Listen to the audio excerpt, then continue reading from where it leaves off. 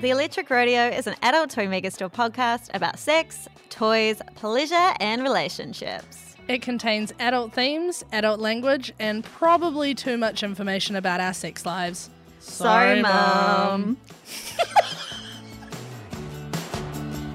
Kia ora everyone, welcome back to the Electric Rodeo. I'm your host, Emmy Hewitt. And I'm involuntarily peeing myself with excitement about this episode. Touch ball.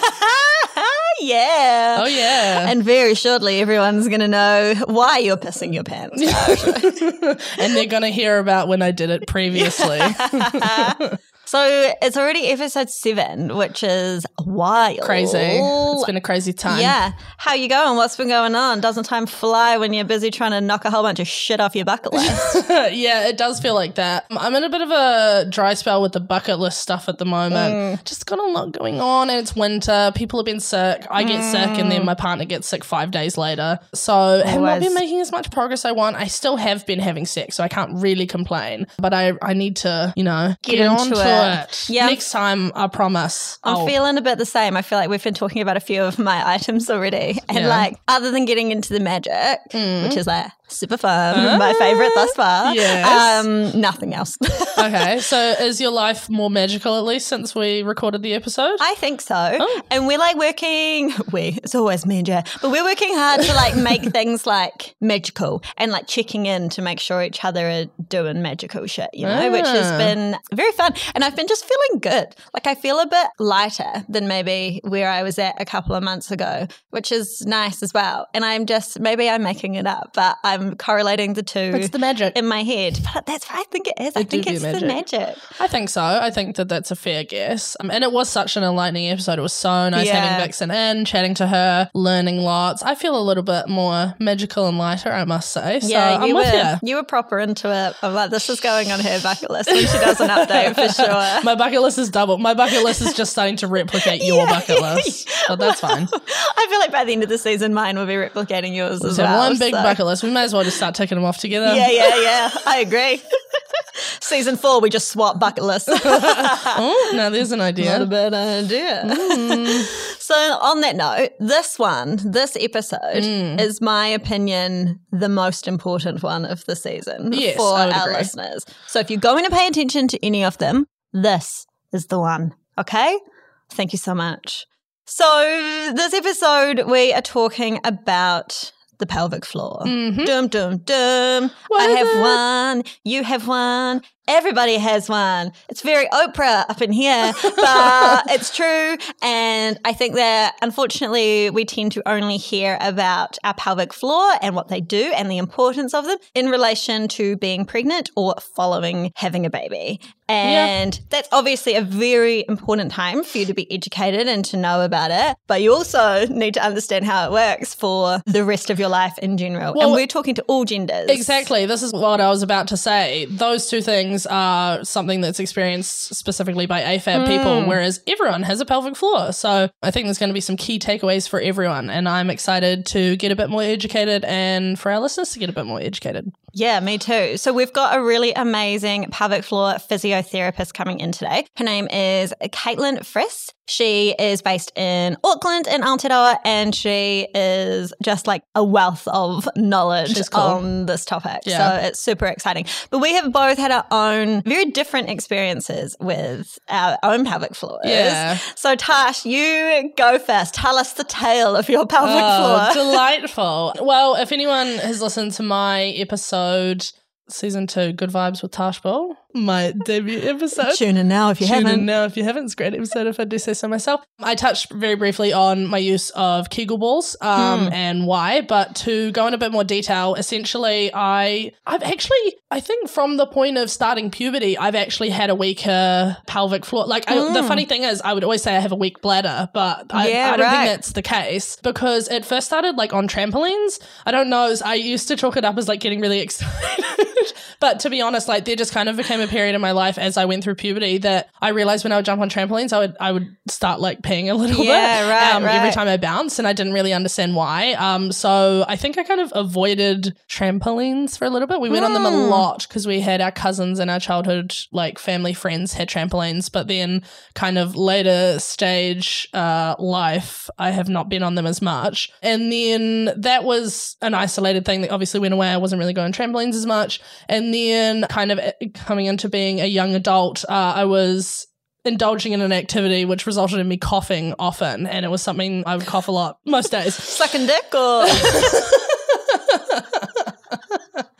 Emma. Sorry. And yeah, when I would cough, I would, again, just like pee myself a little bit. And it was always just like a little bit, but very frustrating, not very fun. It's happened so much that like George calls me pissy pants. Oh, so George. No, it's quite funny because it became a meme in our whole flat with our friends. So like sometimes I would cough and I go, oh no. And then he'd go, oh, pissy pants. I'd be like, shut up. Yeah. And then I started working at ATMS and, learning stuff, having all the correct conversations, and realized that it might be a pelvic floor issue. So I got myself some Ovo L1 Kegel balls. Cute. But I started using that honestly not super frequently, literally just like maybe once or twice on the weekend when I'd be doing my laundry or something. And it was such an instantaneous change. Like I think I used them maybe twice, and then the next time like I had a coughing fit and I was like, oh my God. So I always sing Kegel balls praises. I'm definitely interested to know if there's kind of other stuff I could be doing. I know about, pelvic floor exercises like the people you see on TikTok, and I like to do the little like squeezes cute. In time with the music. But yeah, for me, it was like a relatively quick fix once I started using those. And every now and then, sometimes I'll have a coughing fit and it'll happen again, and then I'll go, cool, just time to use my Kegel balls, and then maybe I'll use them like a couple times within a couple weeks, and then so you don't do that. You don't do it frequently then? You're not like daily? No, at first I was doing it daily for like a couple days, and then I went out to weekly, and then I've been lazy and I don't do it super frequently. Oh, wow. Yeah, so I guess I'm quite lucky in that regard. But yeah, if you ever catch me at like the events or expos we do, I'm always singing the praises of the Kegel balls, because for me it was an annoyingly big deal. Like there are certain things I didn't want to do, especially as a child. A life without trampolines. What kind of life is that? What a sad life. Yeah. So yeah, no, I'm very happy. But what about you? Very different story. Totally different situation, Less peeing yourself involved in your one, so a little bit more dignity left there for you. Oh, yeah, maybe. My situation was kind of the first thing that I noticed was like basically what I thought was happening was I was getting frequent UTIs. I was getting just like a lot of pretty intense pelvic pain, stinging while I was peeing, all of the kind of classic stuff. And at first I was like, oh, this is kind of annoying. Like it seems to be happening more and more often. This is like years and years ago now, and didn't really think too much of it. And then it started to happen like a lot. Like I would say at least once a month I was having it. And it writes you off for like a couple of days at a time. UTI suck. It's horrendous. I've only had like 3 in my life, and that is enough. The pain is just diabolical. And around the same time I started having quite painful intercourse as well. So I started to feel heaps of pain, and my partner was saying like, yeah, your muscles are feeling tight. And I was like, yeah, it's because in my head I'm like, it's going to hurt. So, like your body will naturally just tense up and contract. And then started going to the doctor a lot, and, they were doing some tests for UTIs. They never found anything, but I was taking antibiotics anyway because they just assumed that that's what it was. And so this was like probably 4 years of going on antibiotics pretty frequently. Wow. And I was just like, surely this is not it. Like you've never found anything. There's never been any infection to cause the pain or anything. And so I just started doing my own research. And, it was around the time that I was learning a bit more. Like I was starting to, I don't think I was training to be a sex educator yet, but before I did formal training, I was doing a lot of like self-taught. And so I started to kind of look into things, and eventually went and saw a pelvic health physiotherapist, which is the person, well, not the person we're talking to today, but with the same occupation as who we're talking to today.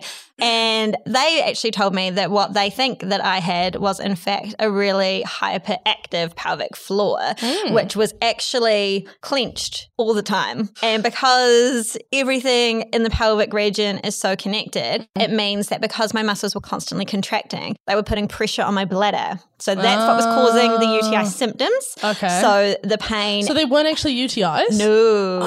So the pain and the irritation was from the pressure that my muscles were putting onto my bladder. Right. And then the pain from sex is because my muscles were completely contracted all the time. Yeah. And then also, but that can cause the same thing. So because your muscles are completely clenched all the time, it can cause a weakened pelvic floor, because in order to contract and strengthen properly, you have to also be able to release properly. Yeah. And I couldn't release. So when I went to get checked out, she was like, yeah, we need to like do relaxation exercises, which is a lot of breathing work. Right. And have you seen much of a change? Life-changing. Wow. So every now and then I will still get some of those similar, what I call UTI symptoms. So every now and then I'll get a little bit of like pain and irritation. But that's generally if I go for a while without doing my breathing exercises, or if I drink a lot of sparkling wine, which I am quite prone to drinking a lot of, and it's just bad for your bladder. Yeah, it's bad for your bladder. So if I'm kind of doing those two things in unison, so not doing my exercises and drinking too much, then I can have problems again. Okay. But yeah, so it has worked. And this is why I was like, this is just such an important conversation to have. Yeah. Because people, like you said, you didn't really think about it when you were younger. No. You thought it was a bladder thing. Yep. I thought it was a UTI thing for years. And it takes actually seeking out this knowledge to find it, because we're not told this anywhere else. Yeah. So I'm sure that all of our listeners like have their own little stories or, you know, irritations or things that they haven't understood are actually connected to the pelvic floor as well.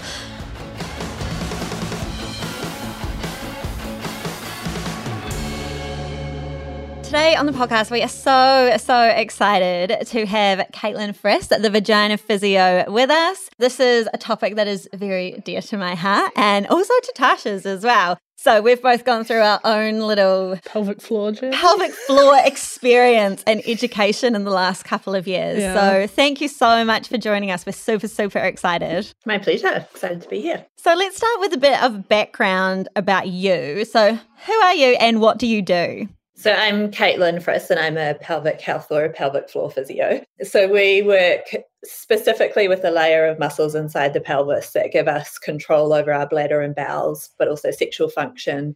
So I work mainly in the pre and postnatal population at the moment, but I also do see other populations like people with painful sex or painful periods, so like endometriosis and stuff like that.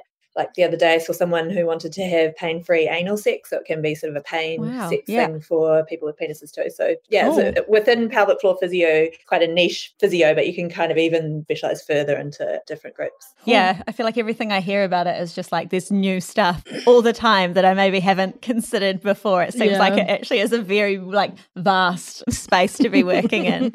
So your name on social media is the Vagina Physio, which I love. And where did that name come from? Well, there's just like no beating around the bush, excuse the pun. It was basically, I just started it because I was kind of talking to my friends about all of the stuff that I was learning in my postgrad, and they were all like, had no idea about pelvic floor and bladder stuff and bowel stuff. And I was like, well, I'll just start a page and see how that goes. And they would introduce me as a vagina physio to their friends. Right. Makes sense. Oh, cool. Yeah. Do you ever run into issues on Instagram because you've got vagina in your title? Not really. Oh, no. I mean like good. Occasionally I get like someone in, Egypt or something that I'll just block them. Yeah, okay. Fair enough. That takes offence to the name or? No, like a CD person. Oh, of course. Oh, yeah, no. So, I mean, let's talk about the pelvic floor and why it's so important. Can you talk us through exactly what it is and what it does? I'm wary that this is a podcast, so I usually get the model of the pelvis out. We'd love to see it. Please. Okay, cool. So here's your pelvis. So this is the pubic bone at the front, or like kind of, where Michael Jackson grabs. And then these are your hip bones where you kind of rest your hands when you're grumpy. And then the spine is at the back and the sacrum is that bony sort of V-shaped plate. And then the tailbone or the coccyx is right down the bottom there. So your pelvis is a bony ring, but you don't have any bone at the bottom. So you need something to hold everything up inside of you. So that's one of the roles of the pelvic floor, which is all that red stuff down the bottom there. It kind of makes a hammock or a sort of diamond shape-ish muscle right at the base of the pelvis. And it has 4 main roles. So it gives us continence, so stops leakage of urine and feces when we laugh, run, sneeze. It gives us sexual function, so it plays a role in sensation and also in orgasm, and also usually plays quite a big role if there's pain during sex. Yeah. It gives us stability to our low back, hip and pelvic joints. and it holds everything up inside of us. So we have our 3 pelvic organs attached to our 3 passages. So at the front is the urethra or the urine tube, and then behind that is the vagina, and then behind that is the anus. So people with a penis, it's pretty much exactly the same anatomy, just minus a hole. Yeah. Like we all have pelvis. So the bladder sits at the front of the pelvis, just to give you an idea of how it works as a support structure. And then this is the uterus and the ovaries at the side there, those red bits.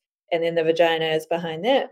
And then the rectum or the back passage sits like that. So all quite closely packed and resting right on the pelvic floor. So really just showing how it supports everything and how it's really rare to have an issue with like painful sex and not have any issues with like your bladder or bowel or back or anything like that. So it's all because it's all so closely related. So yeah, that's the pelvic floor.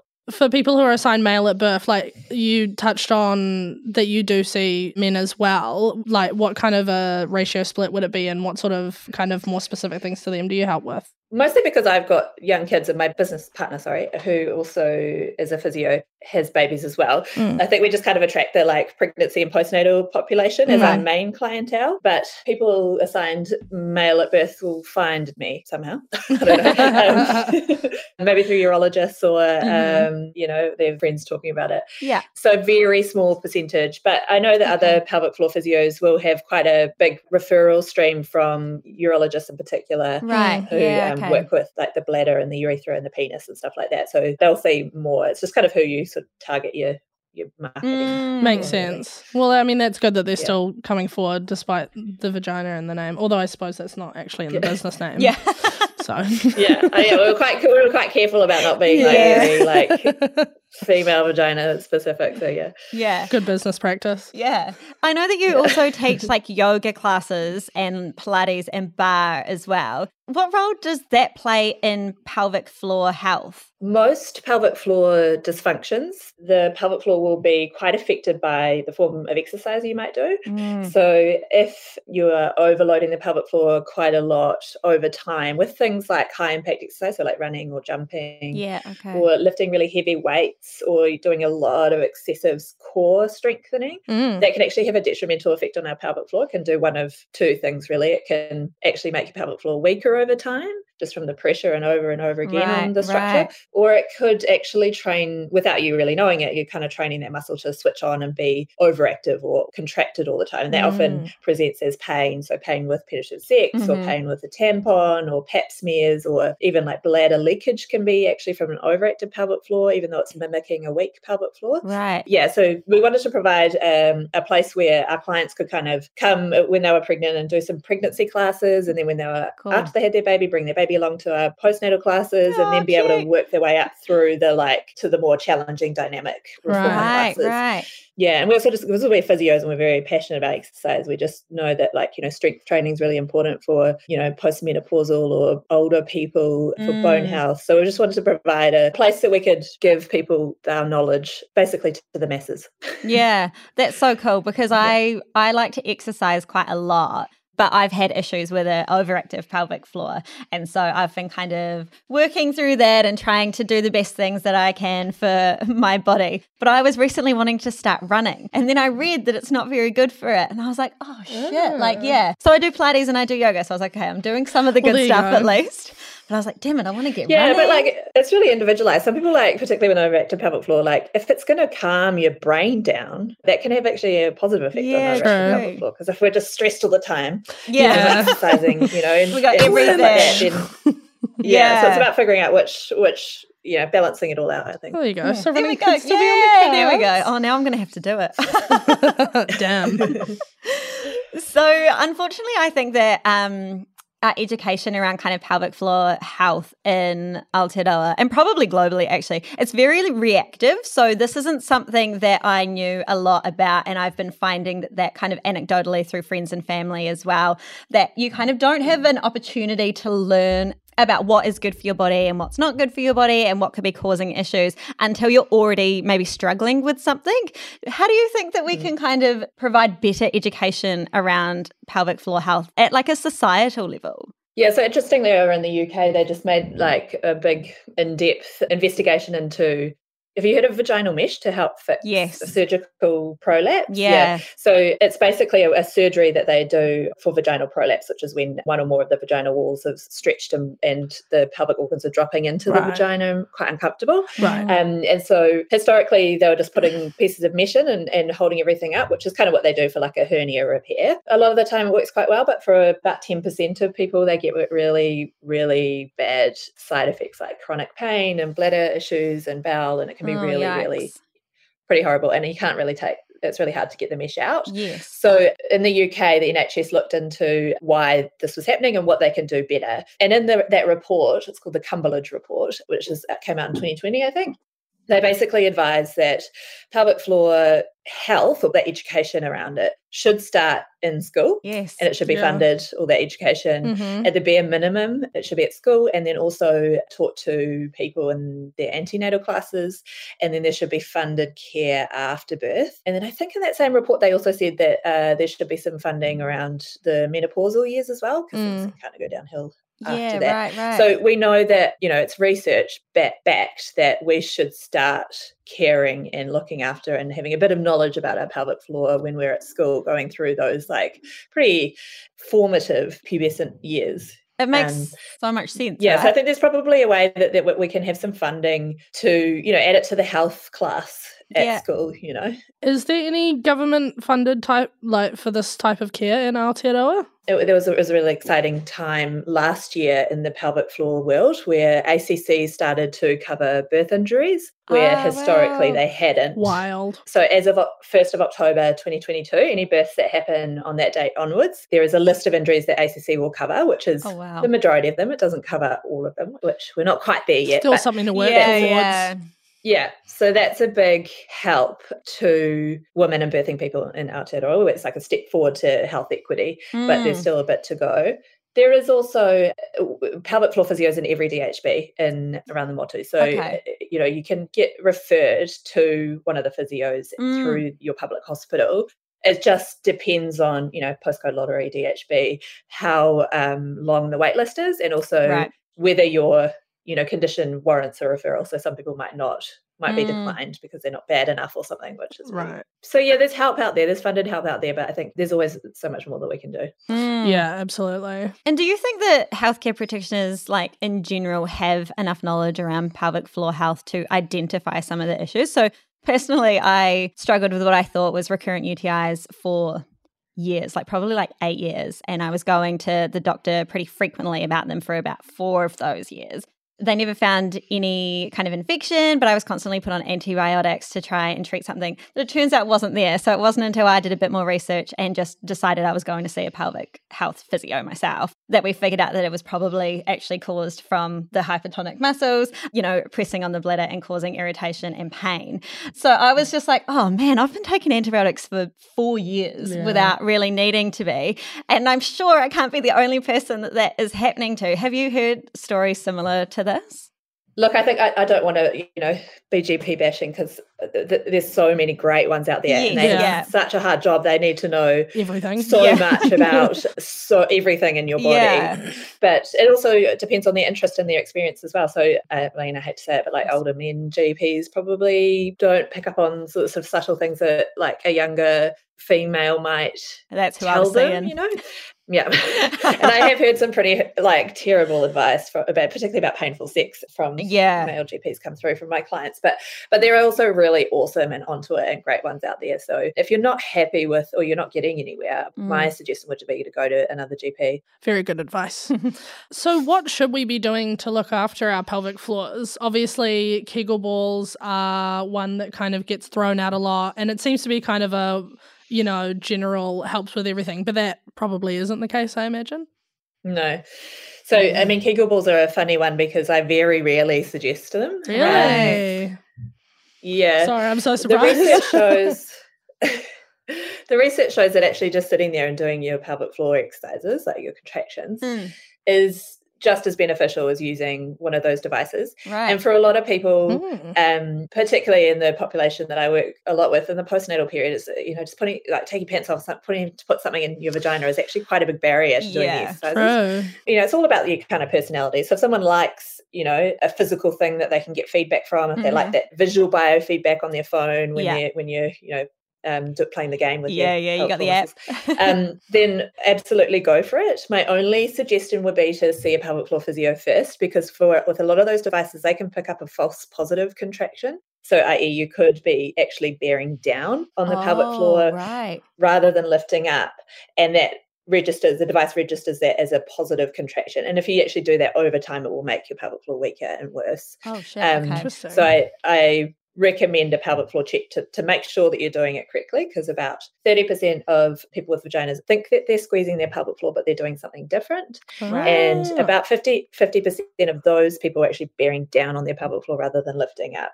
So it's actually probably kind of cheaper to get a pelvic floor assessment rather than spending $300-400 on some internal devices and actually end up making it worse over time.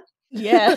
We are learning so much today. We are. And on the flip side of that, is there any everyday things that we should be mindful of or avoiding for the care of our pelvic floors? One of the things that can make a pelvic floor weaker or worse over time is constipation. So good bowel health is really important. We spend a lot of time in most of our appointments talking about bowel emptying, constipation, avoiding straining, all of that, because that can make a big difference to any other symptoms like painful sex or prolapse or bladder leakage even. So number one, if you come in and see one of us about your bladder urgency or bladder leakage, don't be surprised if we focus a lot on your bowels on that first appointment, because that will often make a whole lot of things better.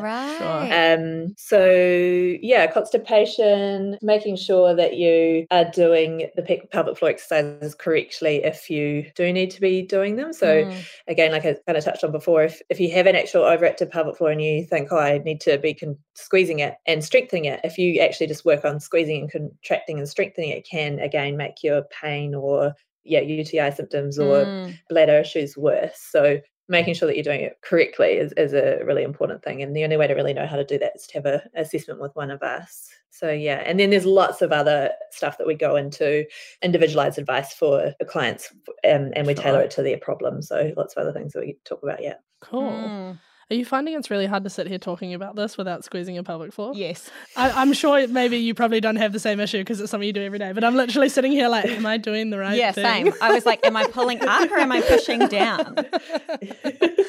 That's so true. Yeah, I love it that we're all thinking about our vaginas. I know. Yes. Well, that's what we want on a podcast like this anyway. Yes. So. We only come in here to think about our vaginas and nothing else. So the pelvic floor plays a bit in sexual functioning. Can you talk to us a bit about that, please? In people with a vagina, the lower third of the vagina, so the vagina is the tube that goes from the uterus or the cervix to the outside world. We have most of our sensation, like the least sexy way you can explain a vagina. The tube, the party zone. And the lower third of the vagina is where we get most of our sensation. So above that, we actually don't have much in terms of nerve endings. The majority of that is because that's where our pelvic floor muscles wrap around, and they provide sort of tension and support and a lot of sensation as well. We've got a few layers of our pelvic floor. The deeper ones provide sensation, and then the ones that are sort of closest to the entrance of the vagina, if I show you the model. So that's the clitoris, the clitoral head there, and then the urethra or the urine tube is there, the vagina, and then the anus here. So you can kind of see that there's this perineal layer of muscle, which is sort of closest to the entrance of the vagina. And then you can see this deeper layer here. They're called the levators.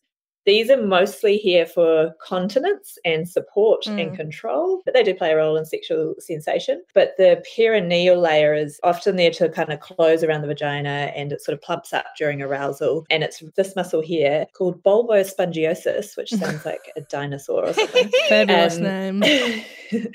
Lies right over the top of the clitoral bulbs, because we know that the clitoris is the tip of the iceberg, Yes. And then we've got the bulbs which wrap around the entrance of the vagina, and then the legs which come out the side too. So these muscles here will engorge during arousal, and then they provide sensation as well. So these often are quite overactive in those who have painful penetrative sex, and can be quite tender to touch.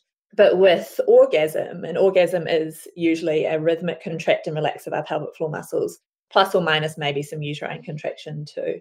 So again, it's like any other muscle in the body. If you strengthen it up, the stronger the sensation and the orgasm is. Yeah. If it's quite weak, like some people like after having a baby might say, oh, it just can't feel much. Yeah. Okay. But then when we work on their pelvic floor, they get much more sensation and the nerve endings are happier and things like that. So they play a role in pleasurable sex, but they also can contribute to pain during sex and these issues there too. So yeah, I've been increasingly hearing the term that like painful sex is common, but it's not actually normal. And that doesn't sound very good to me. I'm not enjoying this. And along with some of those other issues that I've experienced, painful sex is one of the things that I have also had to deal with quite a bit. You know, I eventually found out that it was being caused from some pelvic floor issues. But like, what are some of the other things that can kind of cause pain with sex so that we know like what we're looking for and what to kind of like rule out, I guess? Whenever somebody comes to me with painful sex, if they haven't come through their GP or a sexual health physician, I always really want them to have some swabs done because, you know, any infection or UTI or STI or anything like that, we really want to rule out. And, you know, some of them can just sort of be rumbling along and not really causing any other symptoms. So really just want to rule out anything like that. The other thing that I would be asking about is about their periods. So if they're having pain with periods is kind of normal, but we should be able to sort of get on with our day and take an over-the-counter medication if needed and then fine. But if it's disrupting your day-to-day life and you're having to take maybe time off work or you're having to change how you live and it's really disruptive, then that is abnormal. So I would be sort of probing a little bit more into the possibility of things like endometriosis, which is a painful period syndrome, and painful sex can be one of the main symptoms of that. So I'd be asking a little bit about that too and whether they need referral into gynae. If all of that is clear, then I'd be looking at the pelvic floor. So it's really about it's also the bladder and the bowel. So if you have a really sensitive bladder, that can cause pain during penetrative sex.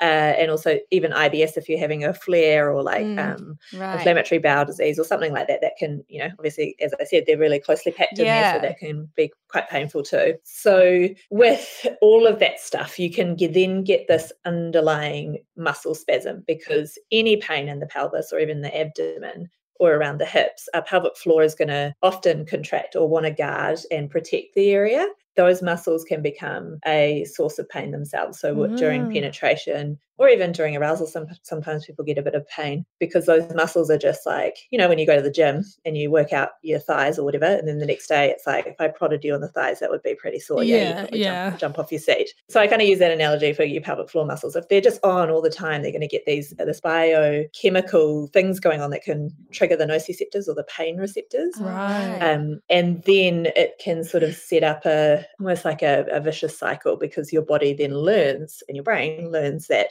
penetrative sex is painful. So then when the next time you are becoming intimate and it's heading that way, before you even know, your brain is starting to be like, oh, this is going to be sore. And so I'm going to contract. I'm going to close off the pelvic floor and like shut up shop and nobody's allowed in. And then you kind of, you know, then you're going to cause painful sex and things like that. So it's sort of, it can be a sort of never-ending cycle if not addressed. Yeah. I know all about that one, unfortunately. This is why I think it's so important that we do get education about this up front. Like even seeing the model that you have and actually understanding how close everything is to each other and how connected it is. Because of course you can hear it, but until you really see it like that, like when I went to my first physio appointment, I just left elated because I was like, I actually feel like now I understand and I'm going to be able to make the right changes to do something. And I was like, everyone has to do this. Everyone should have an opportunity to have these discussions and actually learn it. And I'd already been working in like the sex toy industry and I'm doing a sex educator certification at the moment. And so I was like, I feel like I know some stuff, but going in, I was like, this is actually just beyond anything that I think like read about or learn about. Actually seeing it just makes a world of difference to me. So I hope that people that are listening will, if they're having problems, they'll go and see someone too. Yeah. So if you are someone like me that's working through having painful sex, and penetrative sex isn't obviously the be-all and end-all of everything, but there are some times that it's just a nice thing to be able to do and that I would like to do with my partner. So for us, we use a bumper sometimes, which prevents the depth of penetration, so helps to keep it quite shallow, which is quite nice for us. And obviously like a whole lot of silicone lube. Uber lube is my favorite. But what are some of the things that you like recommend to people that are experiencing it but still want to be able to have penetrative sex?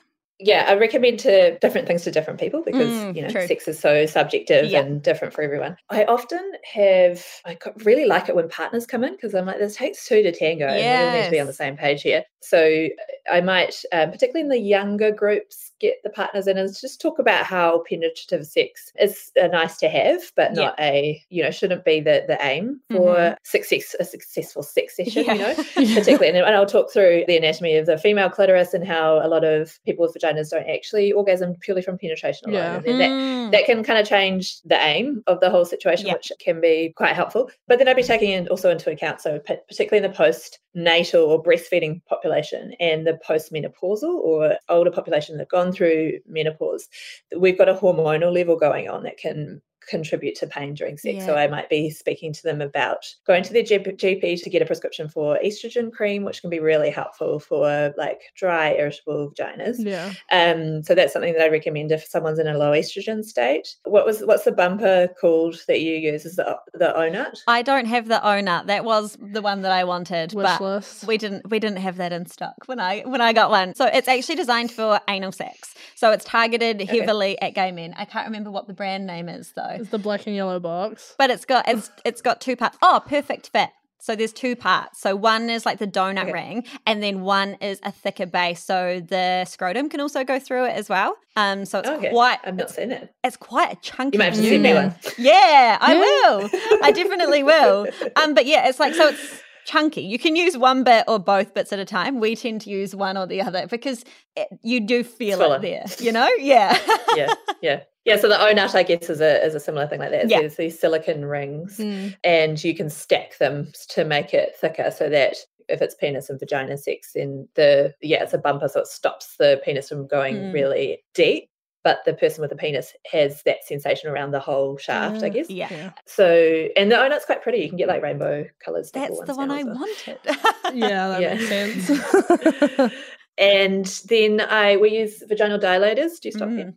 Yeah, we do. Yeah, which is, they're basically trainers. I prefer to call them trainers sometimes because we're not wanting to really like physically dilate the vagina because it is a stretchy organ. It's more about training the muscles to what to do when there is penetration. So that is something that I will, speak about in the first appointment with most people that come to me with painful sex. Some people are ready to dive straight into them then. Some people we need to ease into it a little bit more because they are these, penis-shaped things that you're showing to them. Yes, that go up in size. And it's a gradual progression through the sizes with lots of tips and tricks on how to use it and do it.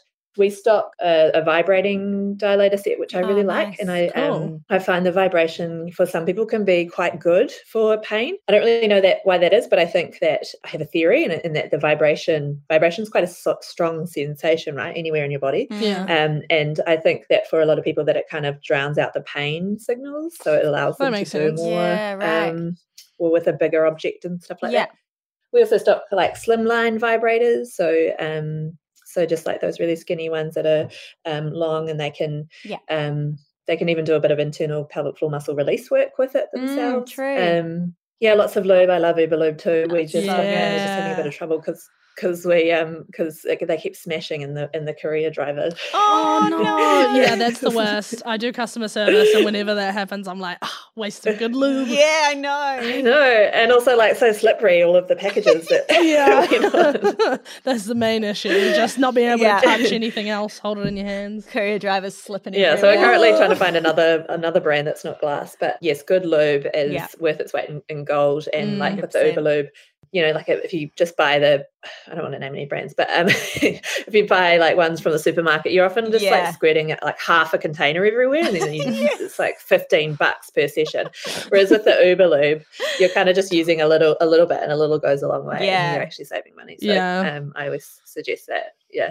And it looks really nice as well. I like that one because it's actually quite like non-confronting for a lubricant. Some of them, the design, it's just hideous in your face. And it's just like, can we just have pretty nice stuff that I can just leave by the bed? Yeah, the Uber Lube I love next to the table. It's quite cool. I was literally taking a picture because I just like put some new art that I got on my like nightstand, and I had a little plant and some candles, and I was like taking a photo, and the Uber Lube's in there, and I was like, it kind of adds to it. Adds a bit of regalness. I don't know. For me, in my opinion. So do you think that there's anything that we've like missed out of our questions that you think is important for people to know about or hear about? Yeah, I think it's just really important to see a pelvic floor physio if you're having any issues with sex or bladder or bowels. It's always a good idea to see your GP as well, just to have any tests. And as I said before, if you're not happy with the treatment that they're giving you, then go and see somebody else. Yeah. I think it's important not to sugarcoat, or it's really easy to feel embarrassed. But, you know, as health professionals, we hear and see all of this stuff all the time, and there's no need. And you know, to me, I look at vaginas all day, every day, and as soon as you walked out the door, I've forgotten what yours looks like. And it's just like looking at a knee for me. So like, don't, you know, try not to be embarrassed. Really just tell us everything that's going on, because there's nothing will shock us anymore. Yeah. And yeah, as I said before, like just, you know, buying stuff yourself without having an assessment can possibly make things worse. So if you are doing some things by yourself and things aren't getting better or they're getting worse, then just stop that and go see a physio. Awesome. Yeah, fabulous. I couldn't agree more, honestly. When I went, I was just like, life-changing, absolutely life-changing stuff. Well, thank you so much for joining us. I know that all of our listeners are going to be like taking notes. I'm happy that this is being recorded, so I didn't have to take notes in person. Yeah. No problem. It's been fun. Oh, thanks so much. Thank you so much, Caitlin. You've been listening to the Electric Rodeo podcast by Adult Toy Megastore. Follow Electric Rodeo free on Apple Podcasts, Google Podcasts, Spotify, or wherever you get your podcasts. And to keep up to date with our bucket list progress, follow at Electric Rodeo Podcast on Instagram.